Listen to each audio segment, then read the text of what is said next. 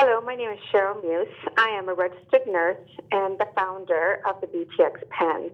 This is a patent-pending dial-a-dose medication syringe. So current dial-a-dose devices available are closed systems, which means that they're pre-filled by pharmaceutical companies such as the insulin pen, whereas the BTX pen is open, which means that the user can fill it. And it's the only one available in the world. The BTX pen has been created to meet the unique needs of the cosmetic injectable market for botulinum toxin injections. You would recognize that by one of the brand names, which is Botox. The Botox market is rapidly growing and projected to be worth over $5.6 billion by 2023. And cosmetic botulinum treatments continue to be the number one medical aesthetic treatment in the world.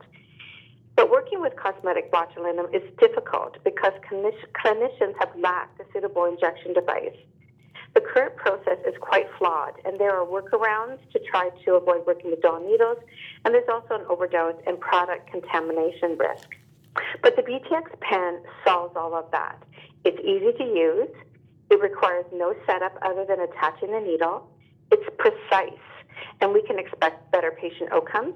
And it's efficient. It saves both prep and treatment time. The technology for the BTX pen can also support different versions that would be able to hold different volumes of solution as well as dial different dosages. So therefore, it is not limited to Botox only, and its uses can be expanded to support other medication injectable needs, especially where precise microdosing is required. And we have also identified two much larger markets, the self-injectable and the PET insulin market, where the pen can make a significant impact. The BTX pen is going to disrupt how cosmetic botulinum is administered across the world. It will be best practice, and millions of people will have safer injections.